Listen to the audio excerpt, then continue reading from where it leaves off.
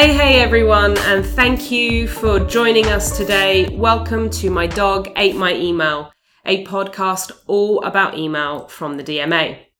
I am your host, Lily Boev, email geek, chair of the Email Council, and helping clients to be successful since 2008. I have the pleasure of introducing Catherine Loftus, Head of Marketing at Trusted House Sitters, to the pod today. Welcome, Catherine. Hi, thank you very much for having me on. You are more than welcome. So one of the things I've been asking our guests recently is to tell the listeners about how they got to where they are today. So a little bit around the journey to your current situation. So can you tell us a little bit about how you got to being the head of marketing? Sure. So I guess you could describe me as a classically trained marketer. So I did my degree at Bournemouth University in marketing, spent a year working in industry as part of that, where I worked for Bosch, the German engineering company, Nice. Which is where I kind of earned my marketing stripes. And then over the last few years, I've worked in various different industries, from financial services to the world of environmental, and then into Trusted House Sitters. And email marketing has always played an important role in each of those jobs, but it really became my passion, I guess you could say, when I started at Trusted House Sitters. There wasn't much by way of email strategy happening, and I had the opportunity to really grow that, and then that's when I discovered that it was a channel that I love as well. And then in terms of getting to the point of being head of marketing, after managing the CRM strategy and seeing the business grow over the last few years, I was delighted to be able to take on the role of head of marketing, but still an email lover at heart. Fantastic. Well, to date, you've kindly said that you've been listening to the podcast, yes, which is fantastic. So to date, we've really been only focusing on best practice, looking at the industry as a whole. And this is the first time we actually have a brand side marketer coming to talk to us about how email works within their particular space. Now, for the listeners, just so you know, Catherine is actually part of the Email Council. So she has definitely been involved in some of our debates and knows how it goes. Mm-hmm. But what I thought would be quite interesting is to kind of hear from her perspective what it's like to work within the email space, but from the brand side rather than from an ESP or from one of the other industries. So can you tell us a little bit about what is Trusted House Sitters for those that may not be aware, even though it's pretty obvious in the name? Sure. So Trusted House Sitters is a platform that connects people with homes and pets that need looking after while they travel, with people who love spending time with pets and love to travel. So our platform brings those two parties together. We're quite unique in terms of how the business model works. So both sides buy an annual membership. And then when we connect those two parties, no money changes hands between them. So the sitters go and house sit in 130 countries, looking after homes and pets around the world. And in return, that pet owner gets the love and care of a pet sitter who isn't motivated by money, who wants to be there because they just want to spend time with that pet in that home. So that's what it's all about. That's a really cool model. It seems quite unusual. Is it something that you've seen in other organisations, or is it quite unique to? It's quite unique. So we describe ourselves as part of the sharing economy, which is this kind of movement that's come out over the last few years where people are sharing. But we're probably one of the purest examples that you can find, because often brands like Uber and Airbnb are described as the sharing economy, but they still have that financial exchange. With us not having that, it's purely about sharing. And in terms of the world of house and pet sitting on a global scale, we are the only ones doing what we're doing, which has its advantages and, of course, its disadvantages too. So as someone who is the house sitter, I pay an annual membership of whatever it is, and then I can effectively spend the whole year house surfing. Yeah. If you can time it right, you can do that. Is that effectively what you're saying that someone could do if they wanted to? Yeah, so we have members who have sold everything, retired maybe, and are kind of embarking on this adventure of moving from place to place, from house sit to house sit. But then we've also got people who maybe are still working, or they're a family, so they're more limited around when they're able to travel. And even just a weekend house sit away is enough for some people. The annual membership is only £89, so you've basically made your money back in terms of what you would have paid for a hotel in a night. So even wow. Even if well, hang on. So I can pay you £89 and then spend my entire year effectively travelling, and all I need to pay for is my flights. Yeah, that's literally what it is. A lot of people think it's too good to be true. But it does seem like it's too good to be true. And then if there's pets involved, I mean, I am sold. Yeah, it's such a great way to travel. So everyone who works for Trusted House Sitters, a lot of us are pet owners. I've got 2 cats, but we all go house sitting as well. So I've been house sitting in Basel in Switzerland, looking after a couple of cats. I've been to Hamburg. I did one in London. I did one actually not far from where I live in Brighton, because one of the great things about house sitting is you don't have to go that far to get that real unique experience. You can kind of see the world through different eyes by just going down the road and spending time in a different neighbourhood, in a different home, and with a dog that you don't have where you live. That's pretty cool. Do you have like verification on the individuals? Obviously, if you're opening yourself up to someone coming to your home, how do you do the kind of verification to check that there's nothing awry going on with the people? So that trust and safety element is the most important thing about what we do, and there's a number of ways that we tackle it. The first is, yes, having those verifications. So the first thing that we ask sitters to do, they verify their contact details. We ask them to get a reference from someone like a landlord or an employer, someone who can kind of vouch for their trustworthiness. And then they can also do a address check so that they have kind of proven that they are who they say they are, essentially. And that's an important part of our platform, but we actually find that it's the review system where trust is really built. So when a sitter has completed a house sit for a pet owner, the owner will leave a review for that sitter's profile that explains, you know, how well they looked after the pets and how nice and clean the home was when they got home, and leave their star rating. And that's where potential owners looking for a sitter really get the kind of the richness of that experience, and that trust is built kind of through those reviews, essentially. Oh, fantastic! It sounds like a really interesting model, and I bet our listeners are going to be like on the site right now looking it up. Yeah. So you've been working with us on the Email Council for about 2 years, I think it's been. Yeah, more or less. Yeah. So email at the time when you first joined was one of the main kind of roles that you have. Can you tell us a little bit about how email fits within Trusted House Sitters? So what position does email play for Trusted House Sitters? Yeah, so email plays quite a unique role at Trusted House Sitters because it's one of our major ways in which we acquire new members, but it's also something that plays a role across the entire member life cycle. So it's not just about getting someone over the line to buying a membership, it's about explaining to them exactly how the service works, getting them to activate, making sure they complete their profile, right through to alerting them when they've received a new message or been confirmed on a sit or have just returned from a sit, through to the end of that annual membership and it's time to renew. So email is really just such an important part across that entire life cycle. And the response that we get to our emails has kind of enabled us to grow it as a channel. So as I mentioned earlier, we have house sitters who are literally, they've sold everything and they're travelling the world. So when their alerts come through for their next house sit, they're sitting there waiting for that to arrive so they can jump on it and be the first to apply for that sit. So, you know, we're seeing open rates on those alert emails of, 70-80%. And if they're ever delayed, the phones are ringing to say, where's my alert email? Because they're sort of so important to that member, which is such a fortunate position, I suppose, as an email marketer to be working with a brand where email is such an integral part of not just the marketing, but the product and the service itself. Because it seems like it's quite a one-to-one kind of relationship that you have with some of those individuals. Yes, you probably have the emails that go out to everybody, but then you have very much that one-to-one relationship with the individuals. Very much so. There's members that we all know on a first name basis who come into the office, or we We have a list of members who look at new features before they go out and give us their feedback. And we know them as individuals as well as customers, because we're building this thing for them. So I guess that kind of comes back to that sharing economy. That must be so important to get that kind of feedback from those.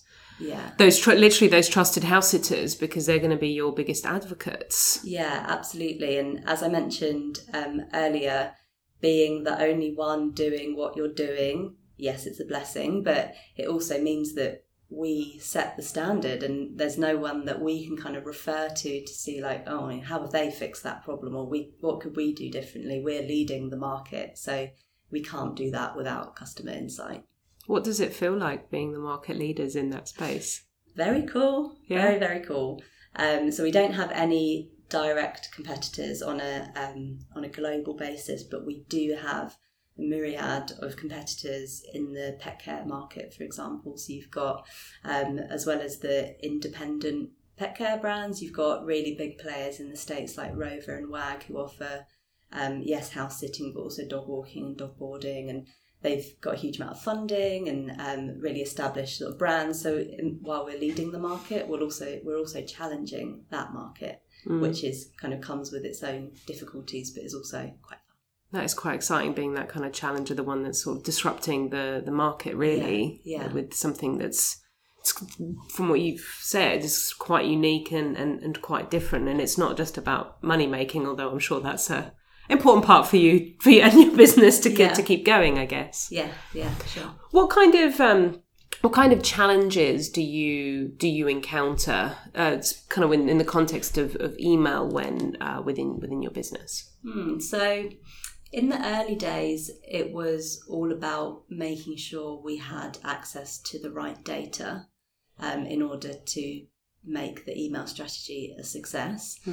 So as every email marketer knows, personalization and segmentation, rather than the kind of batch and blast, is where you want to be.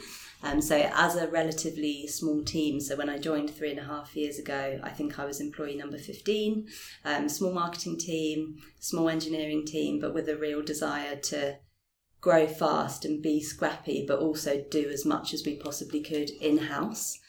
So I guess playing that balance between what the engineering team is able to dedicate their resource to when you're trying to grow a product, but you're also looking for resource to be sending through the right data or being able to be a bit more dynamic in your emails. So I think the biggest learning for me has been when to see what you can get done yourself and when you need to collaborate with other teams in order to create the best possible kind of output.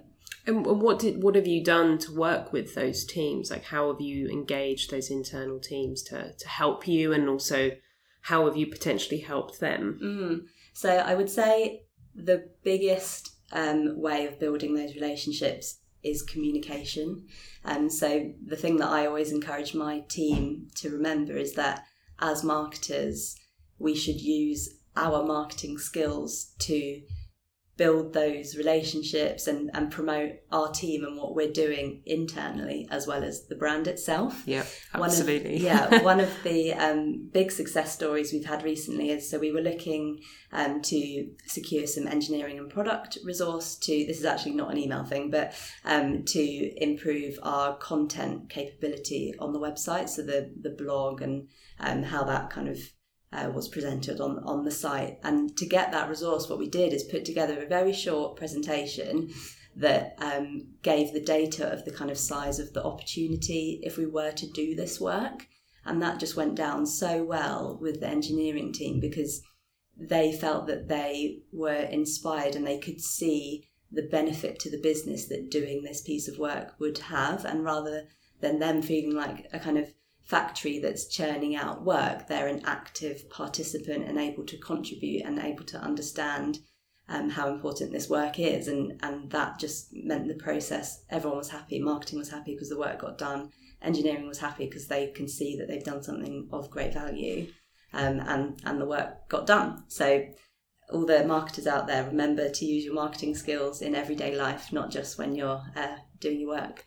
Could you be a little more specific in terms of how you went about presenting that to the development team? Because I'm sure there are people listening who have to work with engineers and developers and people who are more technical and maybe have challenges in terms of that communication, because it is, it's a slightly different mindset. So what did you do specifically to get that buy-in from them? Sure. So we are fortunate enough to have some fantastic product managers at Trusted House Sitters who are very much that kind of conduit between all the other teams and helping get that work through to engineering. But it's an important role to ensure that the product manager has all the information that they need as well. So really it's about that collaboration and just being really, really specific about what it is that you want to be done and why. And I think the main thing is ensuring that you have thought through every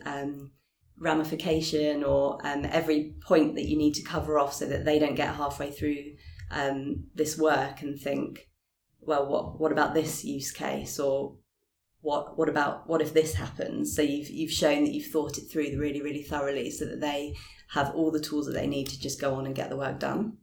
Yeah, it is something that I've worked in tech for my entire career, so it's something that has always been a friction point. Is, you've got this great idea, maybe you don't think it through quite well enough, you hand it to the product managers and to the engineers, and then it just never really goes anywhere because they don't, that last little bit that you just didn't think of or you didn't think was important is actually the one that's really important, that will kind of get it done. Exactly. And get it closed. And actually that value piece, I think, is really important for people. So even if it isn't a piece of technology, even if it is simply some additional work that needs to happen internally with a CRM development or something like that, knowing what the longer term impact is going to be, if you can attach a revenue to it, that can speak a lot to engineers who often don't.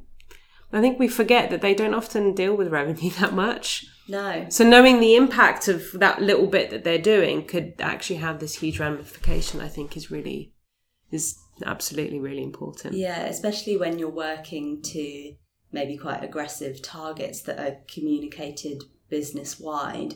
I think for marketing, it's often quite easy to see where you fit in that puzzle, because it's like, okay, we want to make X amount of money, or we want to drive X amount of new users to the website. Okay, so I'll do some SEO, or I'll do this email. Whereas when you're not directly contributing or able to make changes necessarily in a team that's more kind of embedded within the business, knowing that there is value attached to what you're doing is so motivating, I think. Absolutely. Yeah.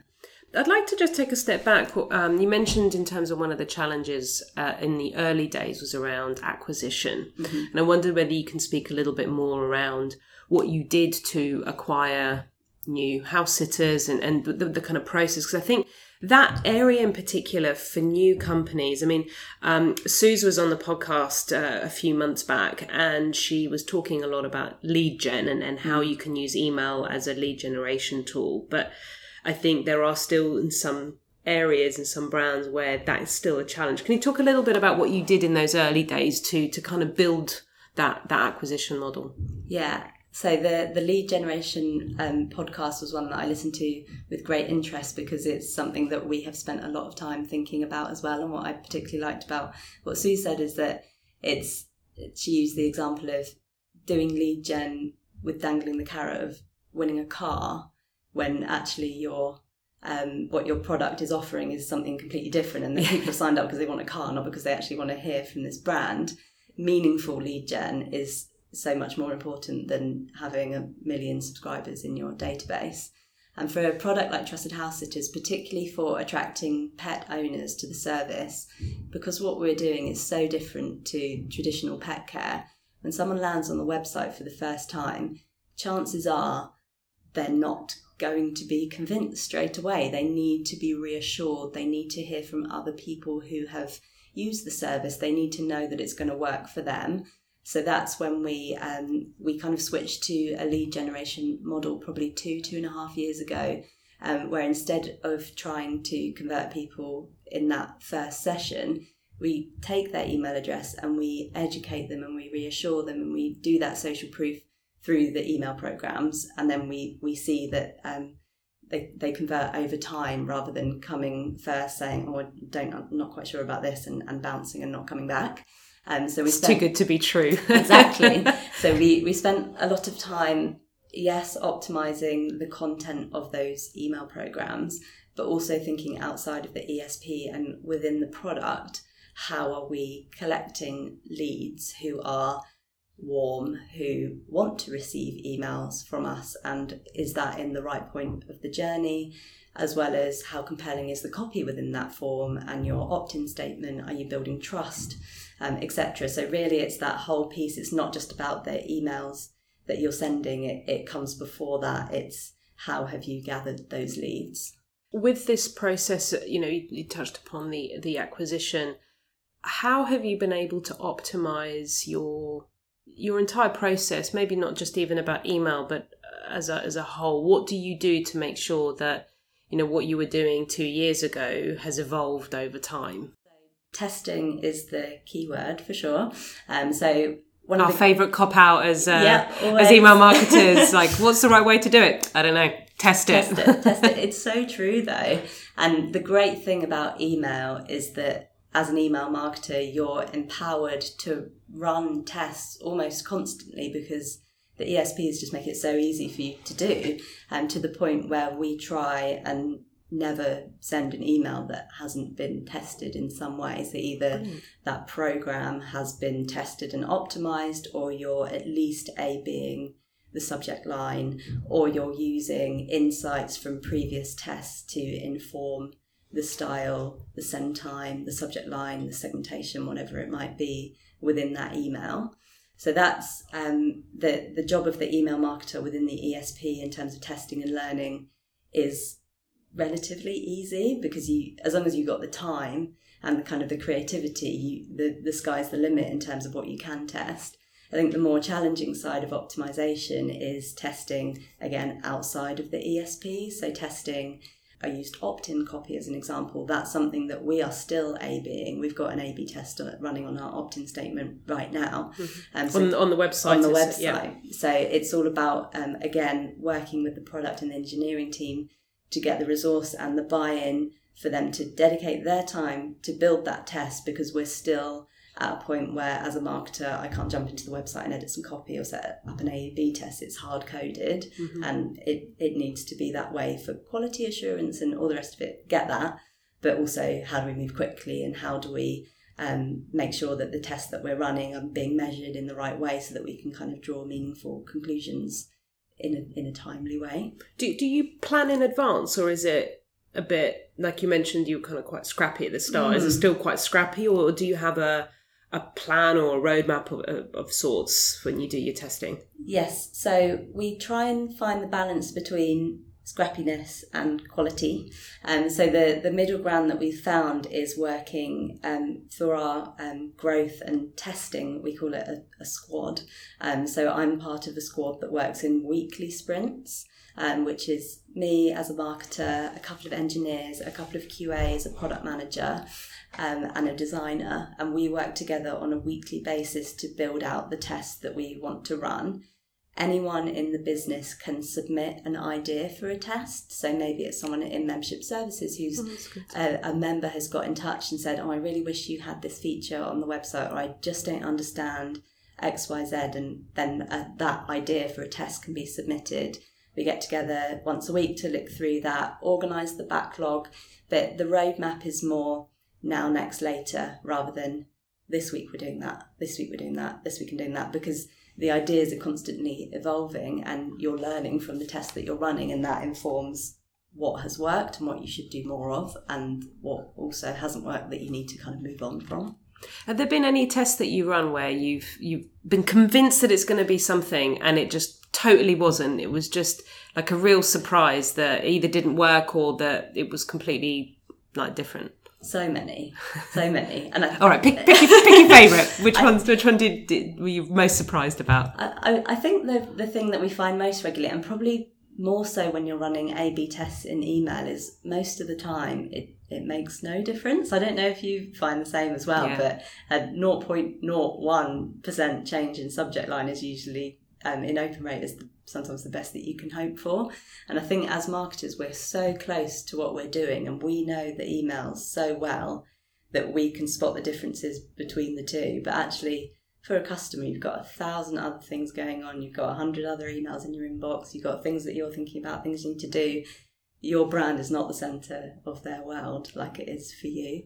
Yeah. So it's the same when we test copy on the homepage or imagery, and you think, this is it. This is going to change everything, and it doesn't. It's completely flat. We ran a test on our checkout quite recently, and it's been running for about 8 weeks now because it just hasn't reached statistical significance. But we thought, this new checkout is going to change everything.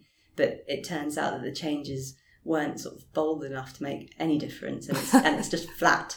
And how disappointing! It is disappointing, but I think that also tells you that being bolder with your testing, taking some risks, is probably what you need to do, because you may not succeed, the test may fail, but at least you found out quickly, move on to the next thing. It's so true. I've spoken to so many people, and they're like, in fact, there was a client that sent me about 6 subject lines and said, which one should we use? Or should we test? And the only difference between these subject lines was the placement of the punctuation.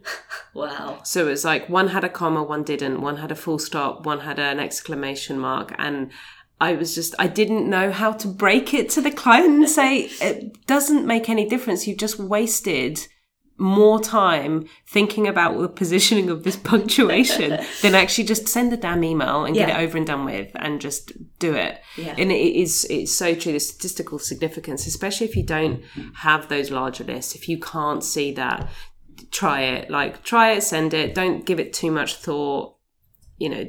What has there been anything that has had quite a significant difference, that has an impact, that has made a difference either to maybe your process or to revenue or engagement? I would say going back to moving to this lead generation model, as I said before we were optimizing for purchase straight away, and all of our kind of ROI metrics were wrapped up around CPA and conversion. But now we work on a kind of blended CPL, so cost per lead, and CPA, cost per acquisition model in channels like paid search to some extent, but more so paid social. So because you're kind of interrupting someone in their social feed, it's unlikely that they're going to buy something that they just heard about for the first time that they didn't ask to hear about. So we optimize paid social 100% for lead capture now, and it was what rather than lead. Well, what do you call it? Closing the lead, or purchase. Yeah, it's all about driving that email address, and then those leads drop into the CRM machine, and it does its thing. And that does make it difficult, particularly for a brand like Trusted House Sitters that isn't working with huge budgets, to be able to kind of prove the ROI on that investment in a channel like paid social, when it isn't directly driving revenue in a short-term basis was quite a commitment for us. But over the months that we've been doing it, we've been able to see the benefit of those leads and that spend, and kind of grit your teeth and keep doing it because it's working. So you said you do paid social. Mm-hmm. What other kind of channels do you use? And as your role, as as much as email is the center of my universe, and I would love it to be the center of everyone else's universe, it isn't. And obviously, as a head of marketing, email is not the only area that you look at. How does email fit within these other channels? What are they? And can you tell me a bit more about that? Sure. So, brand Trusted House Sitters was built on 3 things, I would say. The first one is PR. So, as I'm sure you can imagine, we have an incredibly PRable concept, pets and travel. Yeah, you can't really get much more PRable. So in the early days, our founders, Andy and Rachel, were able to get lots of coverage, and we continued to get those inbound requests from media on an almost daily basis, which we're very, very lucky. The second is SEO. So optimizing your on-page, optimizing your content, getting those backlinks was, again, a kind of founding pillar of the brand.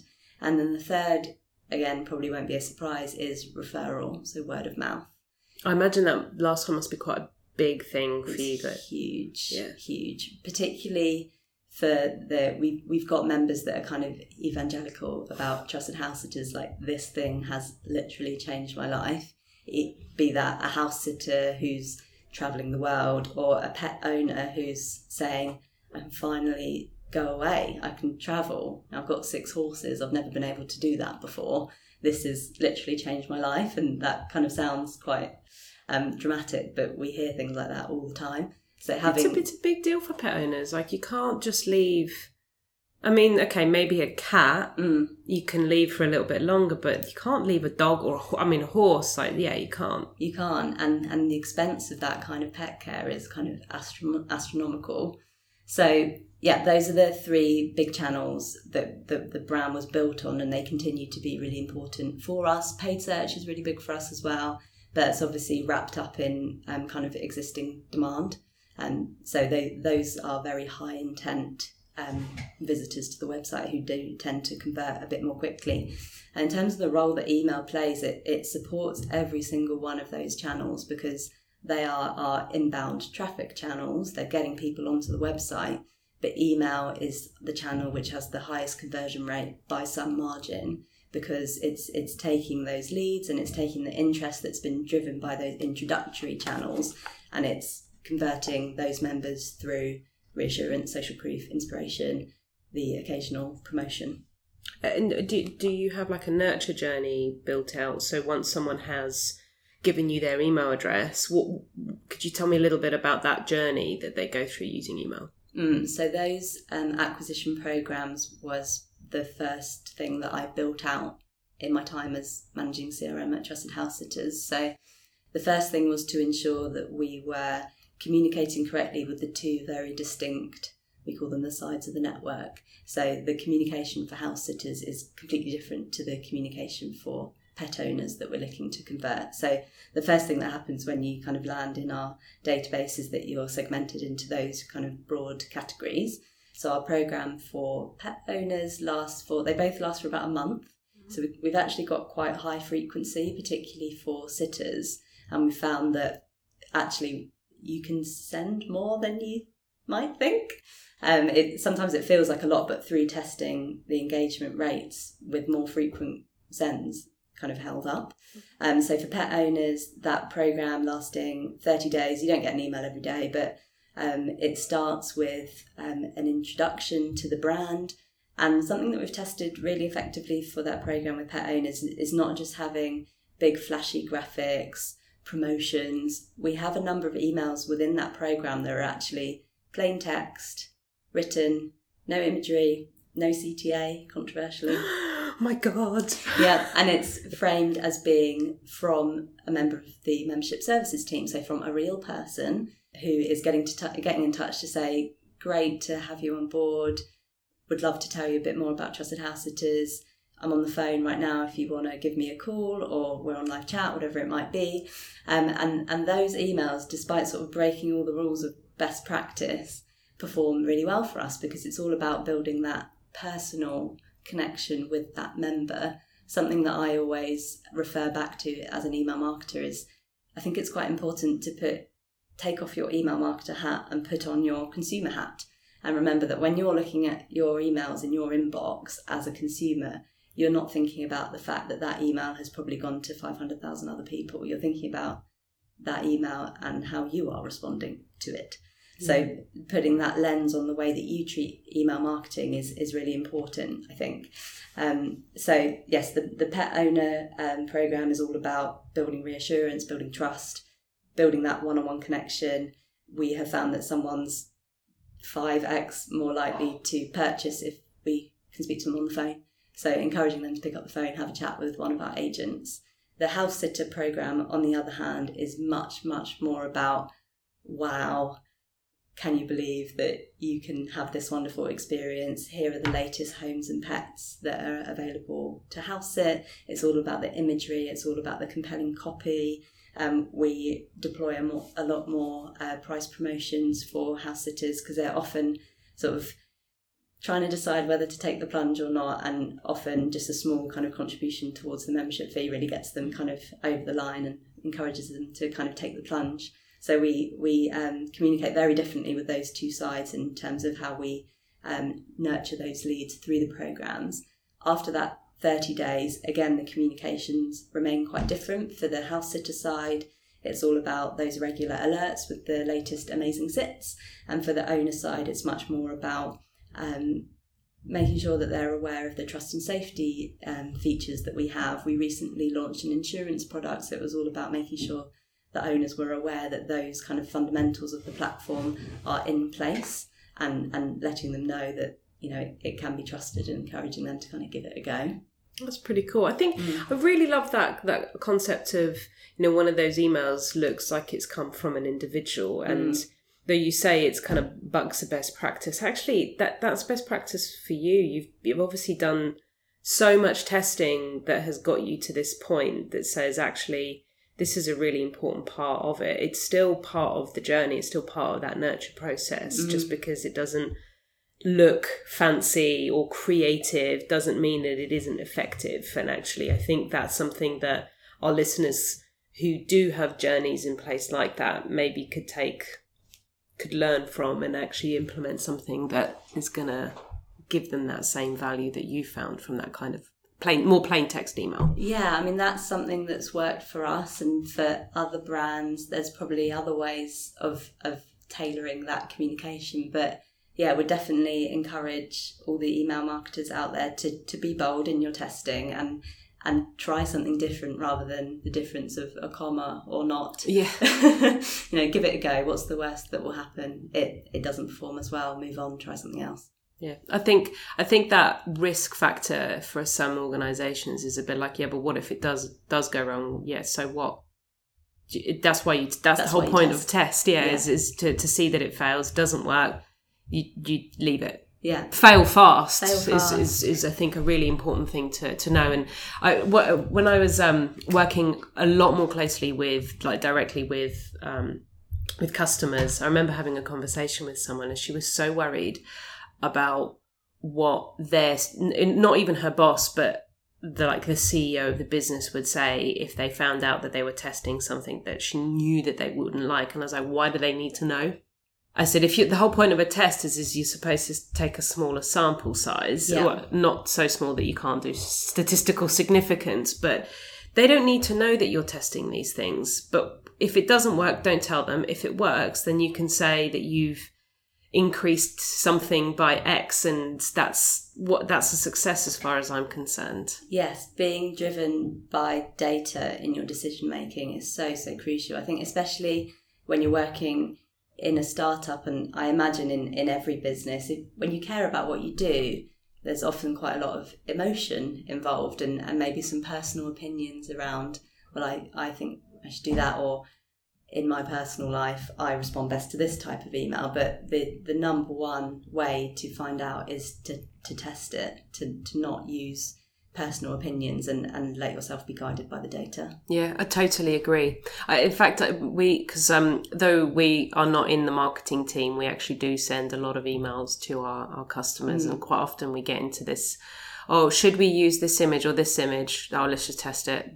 I'm not even going to argue about it. Just do a test and see which one works better. Up until now, it's made zero difference. Yeah. It genuinely made zero difference on the tests that we run. But it's funny, isn't it? You just try it anyway, and you go hope for the best. And if it doesn't work, it's not the end of the world. Yeah. So are there any other kind of channels that you haven't mentioned? Kind of just taking a bit of a step back in that kind of multi-channel approach. Are there any others that you use quite heavily that you haven't touched upon? Those are the main ones. We've been experimenting this year in out of home, so some above the line.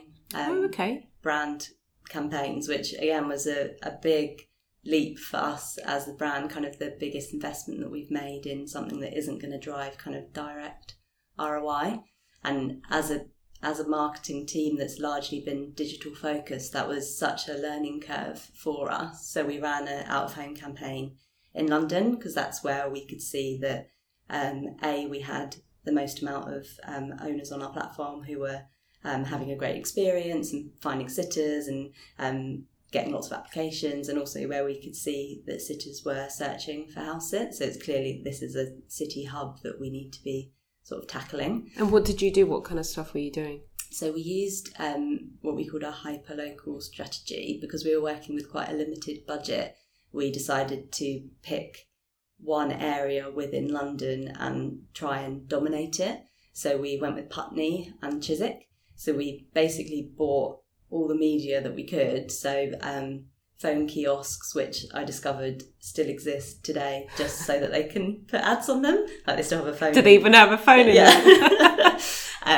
Bus stop, billboard, that sort of thing. And yeah, like I say, that was a big, big learning curve for us because we were used to sort of launching an email campaign and within seconds you're in GA looking at the real-time numbers and you can see traffic coming in. Out of home is a different beast altogether, and I think we learned that maybe digital is more where we're at right now, but it was good to get that experience and learn how that kind of side of marketing can work. So it's an interesting how it's changed. I imagine when you went through university, a lot of it was all above the line, out of home marketing, and now it's all digital, and it's like, it was a good learning curve, but maybe we just will stick with the digital because that's what works for us. Yeah, I think the industry has changed quite a lot. So the kind of classical training of marketing, so I finished my degree, I think it was in 2013, graduated into a marketing industry that was completely different to what I'd just spent the last 4 years learning about. Yeah. It was very, very quite B2B, very traditional. I left uni, had to teach myself PPC in order to be able to get a job. So I think things have caught up now, but I think the industry over the last 5-10 years has changed so much to be much more about digital, clearly. Do you know what? I don't know whether it has changed. I did a careers talk at London University with, it was all marketers, both undergrads and postgrads. Mm-hmm. And when I started talking about marketing tech, because that was one of the parts of my talk, hence, I work in marketing tech. Yeah.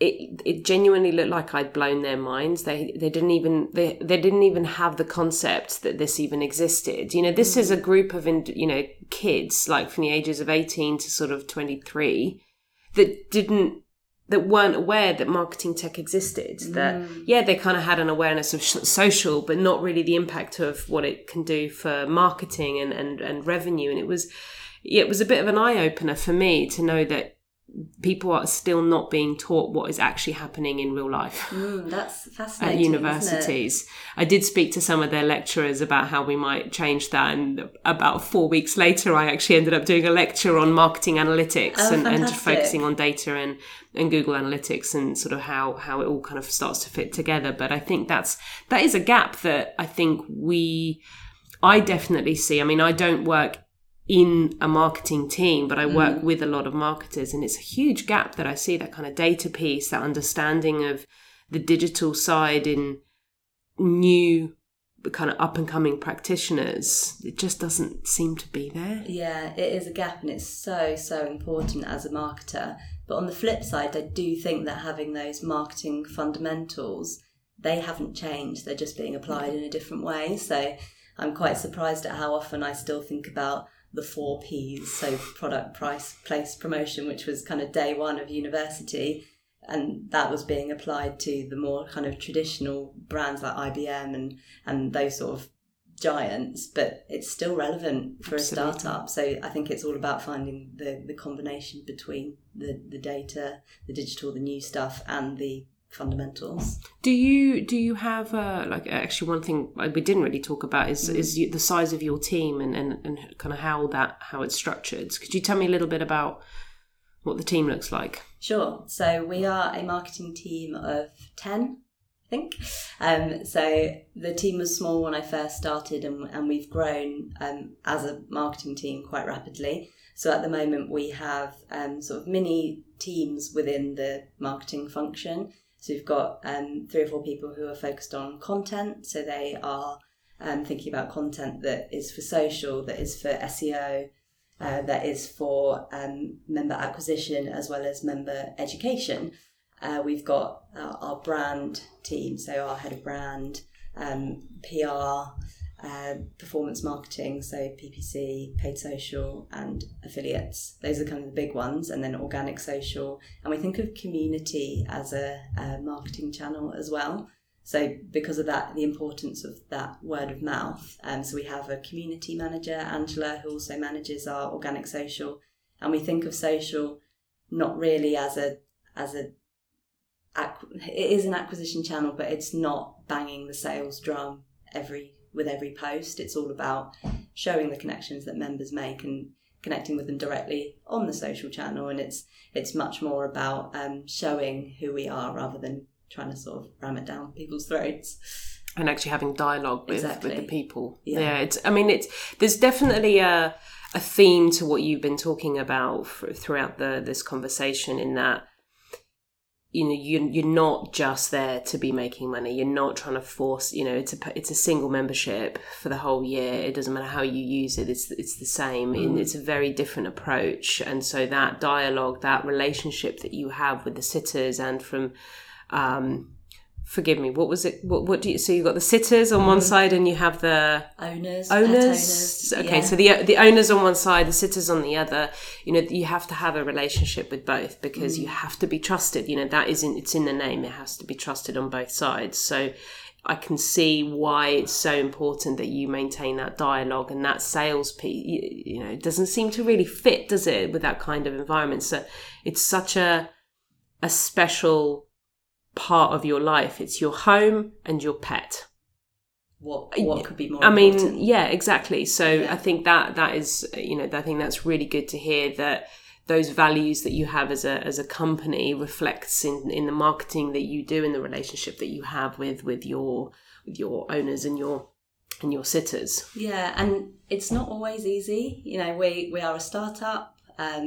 We need to be growing, and almost a constant battle is being true to those values and not chasing a revenue number. And we talk a lot about growth, but I always want it to be about meaningful growth, not growth for growth's sake, not selling people a membership who's never going to use it, because ultimately what's the point?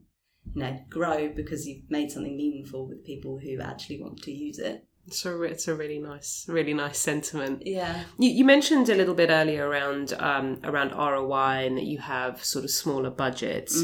Could you talk a little bit around how you leverage those small budgets? You know, you're a team of 10. You know, one of the things that often comes up in conversation is around team size, the challenge when it comes to budget, you know, trying to make ROI, but you've just said that you don't want growth for growth's sake. So how do you grow your budget without disillusioning people and just getting them on board for the sake of getting them on board? So, I mean, promotions is an example of something that we try not to do too much, because that is really where you start getting into selling something that maybe someone isn't ready to buy or wouldn't have bought otherwise. So in terms of how we measure ROI on our performance marketing channels, so paid search, for example, we try and keep it at least 1-to-1 ROI. And when you're doing that, you can basically spend as much as you can, because it's a 1-to-1 ROI. There's obviously so much you can do to get that volume. And that's really where the bulk of our marketing spend is going at the moment. And the great thing about email is that it's so cost efficient. It's almost impossible to put a number on how cost efficient it is, which is great for a brand like us. So the spend is going on making sure we're getting the right people onto the website, so through paid media, bit of PR, and investing in SEO and that sort of thing. And then the email engine runs itself, and you know, scaling up and down in terms of the amount that you're sending doesn't really change the amount that you're spending on it. So it's such an important channel for a brand that doesn't have huge budgets, or even for one that does. It doesn't need to cost a fortune to be effective. You just have to be a bit scrappy and do it sometimes in-house and just be thinking outside the box a little bit. Yeah. It's in the last podcast that we did, one of the questions that came up was, who leads that innovation when it comes to email creative? Is it the smaller organizations that are that thinking outside the box because they have to, because they don't have the big budget to spend on some massive advertising agency that can come up with the ideas for them, that actually sometimes come up with the best innovations? Or is it those big organizations that have those budgets that can invest in some really new and exciting sort of work? We talked quite a bit about live content, so the real-time content, and the way in which some organizations are leveraging that, I think, could be really interesting. Would you say that Trusted House Sitters are that kind of first type where you've had to be innovative because you're leading the charge, you are smaller, you're more agile, you have to, because you don't have those big budgets?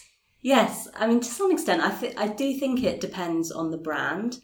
So someone who does live content really well in email, for example, is Channel 4. So they can do live content insofar as teasing when something's starting, changing that message on open if it's already started. So with a football game, for example, they'll have a countdown to the match starting, open the email while the game is on and you'll see the score, open it when it's finished and you see the final score. And for a brand like Channel 4 that is on a huge stage in a highly competitive, techie, visual world, I can see why you would need to get out the big guns and work with a big agency and be doing something that's all singing and all dancing. But that isn't right for every brand.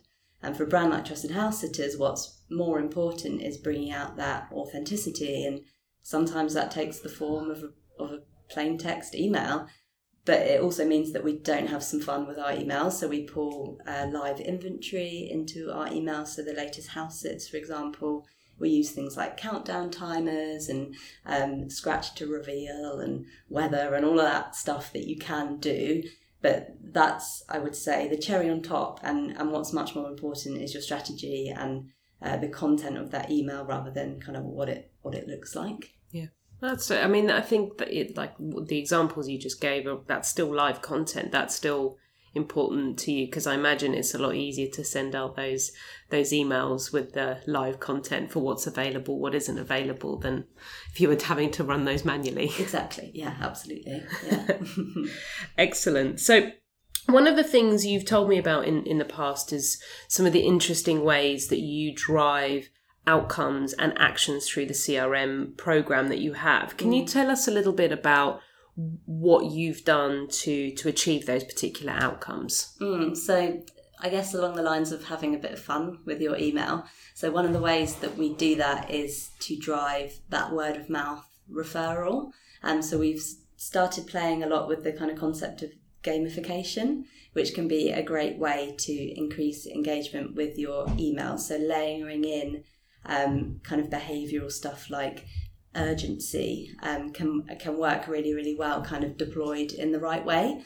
So we have run referral campaigns with our members where we encourage them to send out invitations to everyone that they know who would be interested in Trusted House Sitters, and every time one of them joins, they have the chance to win something ranging from a free month of membership through to a lifetime membership, for example. And you see in the data that you get these big peaks that you can map exactly to when the email went out. And once you get into things like ending soon and last chance messaging, it just goes bananas, which is so rewarding to kind of see as an email marketer. And the great thing about that sort of campaign, especially for us when we're giving away months of membership, it doesn't cost us anything.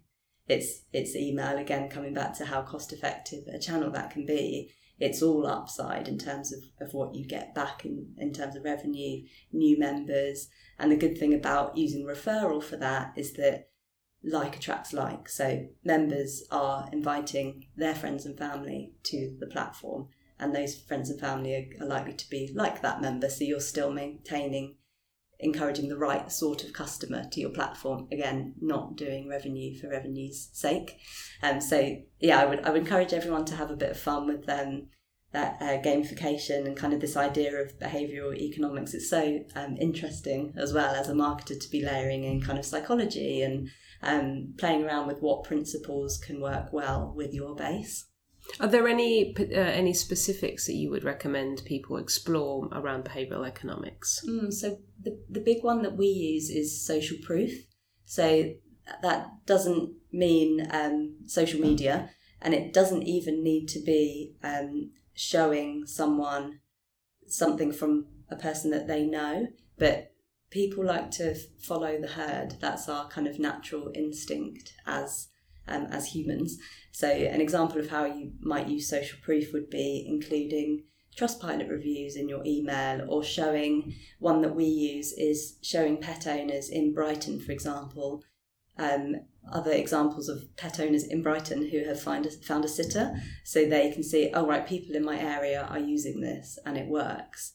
An example of how we use social proof in the referral gamification stuff is we say most people invite 6 friends. So if you haven't invited 6 friends yet, you think, oh, I better do 6 rather than 1 or 2, and it really works. And that kind of being part of the pack and following the herd is just our natural instinct. So you can, as a marketer, you can have some fun with that. It's a real good point. Have you ever seen the video of how do you start a movement? I think it's actually a TED talk. Oh no, I haven't. So forgive me, I don't know the name of the guy who was running the lecture, but he's like, this is how you start a movement, and it's a video of a group of people on the side of a hill at some sort of music concert. You can't really hear the music, but all you see is one lone guy dancing on his own, and everyone else is sat down on picnic blankets. And this goes on for maybe about 30 to 40 seconds, and it becomes a bit uncomfortable until the second person stands up and joins him. And then within about a minute and a half, every single person in that video clip has started dancing. And it's like, it's not the first person, it's the second person that gets going, that kicks off the movement and gets everyone else going. Because up until that point, that guy is a bit of a loser. It's that second person's like, do you know what? I'm going to go and join that person. Do you know what? Genuinely worth a watch. It's on TED Talks, just how to start a movement or something like that. It's really, really good. Have you seen any other examples of gamification, not necessarily within Trusted House Sitters, that you've really liked the approach that you might try? I mean, I think the one that's kind of old as time is getting your stamp every time you buy a coffee. So I think everyone's probably got 10 of those kicking around in their wallet, but there's something about getting that stamp and reaching for that free cup of coffee that's so rewarding, and it's such a simple way of doing it. I know McDonald's do it really, really well with collecting. I don't really know what it is. The Monopoly thing, isn't it? The Monopoly thing is just huge. So there's definitely something in it, and I do think there's something in our psyche that just makes us want to collect things or tick a box or whatever it is, just to show that it's done, even if those points don't really mean anything. The urge is to have something completed. Like get a month's free of house sitting if you do 10 house sits. Yeah, something like that. Just something really simple like that. Yeah. I say really simple like that. You might need to get your engineering team involved to get that put in place. Tell them what the revenue benefits are going to be, and then you're going to that presentation. I think loads of brands are doing it really, really well, and probably without us even noticing. I actually think that the kind of hospitality industry does a really good job of doing that in-person loyalty that it doesn't tend to translate as well digitally as it does in person. So that little piece of paper, that little business card size paper and a stamp, and the difference it makes is huge. Yeah. I've actually, there's the Flatiron Square just near our office. They've started to do a little digital one. So you can tap like a contactless card, I think, and you can get a stamp, like a digital stamp. And I imagine that ties in with some sort of system. I haven't investigated it, but it sounds like quite an interesting one. But I think that's a bit of a gap that exists at the moment, is digitizing that feel of kind of getting your 10th cup of coffee from an individual. I definitely have more of those than I would care to admit. Same. Half-filled ones. Yeah. So one of the things I wanted to ask you about, just more of a personal approach, So you are one of the few brand side marketers that sit within the Email Council, and the majority of the Email Council is made up of people from ESPs, consultants. There's a wide range of individuals. Most of them work for various tech companies that sit in email. And we have a lot of debates about what happens in the industry. And we come from a very privileged perspective in that we know what's best practice. We preach what's best practice, but actually we can sometimes lose the challenges that exist from a brand side marketing perspective, because it's not just about email. It's not just about the best practice that we're putting out. And so I was interested to get your thoughts on, when we have those debates, when we have those discussions, what do you make of it? And do you sit there agreeing with what we say? Do you sit there going, yeah, but that's nice, but the realities are very different? What's your take on it? Yeah, I mean, I think it probably comes back to what we were talking about earlier, where as a customer and as a marketer and a person in your personal life who is buying goods and services and has a million other things going on, it's probably quite similar. So to someone working at an ESP or to someone working at an agency, whatever it might be, that's your world. But to a brand marketer, the brand is their world and everything that comes with that. Yes, email is so important, but there's also myriad of other things that are important. So it's not always possible to do everything. And sometimes you have to do things that aren't best practice, or you would rather spend another 6 weeks tinkering with, but you need to just get it out the door. So I mean, technology is probably quite a good example, particularly for a smaller brand that doesn't have much budget. If you can't have every tech add-on possible to your email or to your marketing, or whatever it might be, you just can't. You have to pick the ones that you think are going to be most effective and kind of commit to them. So even though as a marketer we would all love to have all singing, all dancing, real time, suite of analytics and you name it, you just can't. So I think as a brand marketer, it's interesting to hear, and I think you can appreciate the benefits of a piece of technology, but not always be able to go for it at that time, because it's often you as the brand marketer are not the decision maker. It needs to go through other teams. It needs to get management sign off, and there's 10 other things that are going through that same process at the same time. So it's just not always possible. So it's not that you necessarily disagree, it's that you just sometimes it's not going to happen as much as you would like it to. Yeah, or not going to happen right now, maybe. Yeah. You mentioned right at the very beginning when you were talking about your background that you've worked in quite a few different industries. Has it always been within email?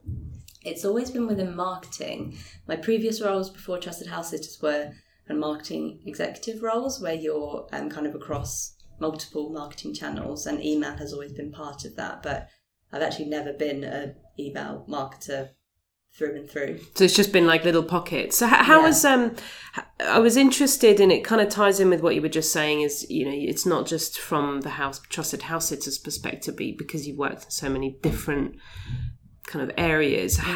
Do you see any differences between each of those types of companies, each of those different sectors, in the way in which they approach their marketing, taking it from the email perspective, of course? Very much so. So my previous role to Trusted House Sitters was for a brand called Friends Provident International, which is a financial services company that sells savings and investment products in the Middle East. Couldn't be more different to pets and travel. So that's a highly regulated market where every claim or every statement must be backed up or has an asterisk that explains exactly what you're saying, as well as being largely B2B. So my customers were financial advisors rather than consumers.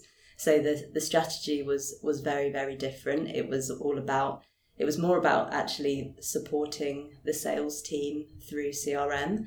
So the CRM would go to the financial advisor and it would say, this new literature is now available, get in touch with your sales rep, and then they would go in and visit them and do a follow-up and show them the literature, for example. Right. Very, very different, much, much more from a process point of view, much more sign-off. So every email, it would go through compliance, a lawyer would look at it, the head of marketing would look at it, a technical person might look at it. Whereas at Trusted House Sitters, on my first week, the first email that I sent, I was tethered to someone's phone, in a laptop, in a van, driving to a trade show, and I was like, what is happening? After spending 2 years in financial services where you've worked on something for about 6 months before it actually goes out, it blew my mind a bit. But now I can imagine going back to having to do so many rounds of sign-off just to get something out the door. Yeah. So it's email marketing, while the principles stay the same, the way in which you go about making it happen is completely different, I imagine, for every brand. And I guess that difference, as much as you would like to be able to just get that email out the door, for financial services firm, you can't. You have to follow the process. Yeah. As it goes. Well, it's good to hear that you don't completely disagree with us, even if there is a healthy debate. It's always nice to have a bit of a debate. And because you do work as a head of marketing and you do work across lots of different parts of marketing, where do you see, how do you see email fitting in from a relevancy perspective? How important is it in comparison with everything else? So it's very, very important, because I think the unique thing about email is that it is both strategic and tactical. So you've got your foundations in place, you've got your automations that are happening, you've got your life cycle that's mapped out and that's happening.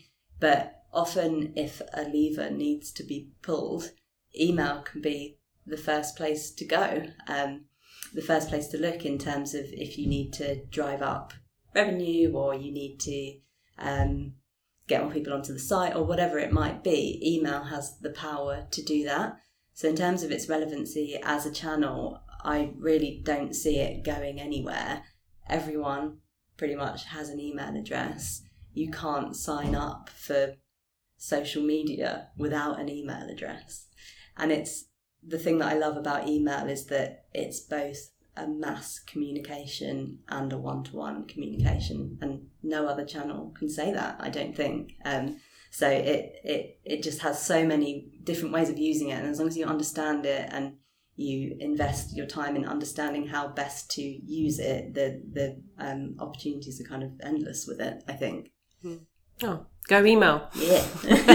So if someone listening wanted to become a house sitter or is interested in being an owner, having someone sit their dog, what do they need to do? So come along to Trusted House Sitters. So we have a website, we have an app, so whatever your preferred method of interneting is. If you're interested in being a house sitter, we say it's for people who love pets first and foremost. It's not a cheap way to travel. It is, but your motivation needs to be because you want to spend time with pets in great places. So if you love pets, then come and have a chat with us. If you are a pet owner who is looking to find a house sitter, on the website you'll find lots of information about how it works in terms of the sign up. And so what you do is you create a listing where you add lots of photos of your home and pets, and you describe exactly what you're looking for, because a house sitter will literally step into your shoes. If you feed the dog at 4 o'clock in the morning, the dog will be fed at 4 o'clock in the morning. So it's all about making sure you find your right match in a house sitter. And then that goes out into our emails, it goes out onto the website, and you will receive applications from house sitters who would like to come and sit for you. And then you can either have a chat with them on video chat or meet them in person, even if they're in your area, and kind of make your selection. The power is very much in your hands to decide who you want to come and house sit for you. So come along to the website if you would like to hear more. We have a 24/7 membership services team who would love to have a chat with you on the phone. Fantastic. Thank you so much for talking to me today and for telling our listeners about your service. I bet you'll get a bit of an influx of new interest after this goes live. If you want to get in touch with us, drop an email to email@dma.org.uk. You are welcome to reach out to me on LinkedIn. Look up Lily Boev on LinkedIn. I'm not really using any other social channels, so I'm not going to go through that. Catherine, do you have a Twitter handle that people can find you on? I do. So if you want to have a chat with me about email marketing, trusted house sitters, or anything in between, you can find me at @CatCoLivia. So it's Catherine, Cat, C, my middle name, Olivia, my other middle name. I was late to Twitter, so my username makes no sense. Or if you would rather, you can find me on LinkedIn, Catherine Loftus, and please drop me a message. I'd love to connect with you. Fantastic, thank you. I will put a link to your Twitter handle on the show notes. Great. If you enjoyed this and you want to listen to more, you are welcome to subscribe to the podcast wherever you listen to your podcasts.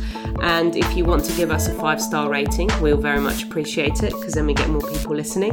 I've been your host, Lily Boev, and this has been My Dog Ate My Email. Thanks, bye.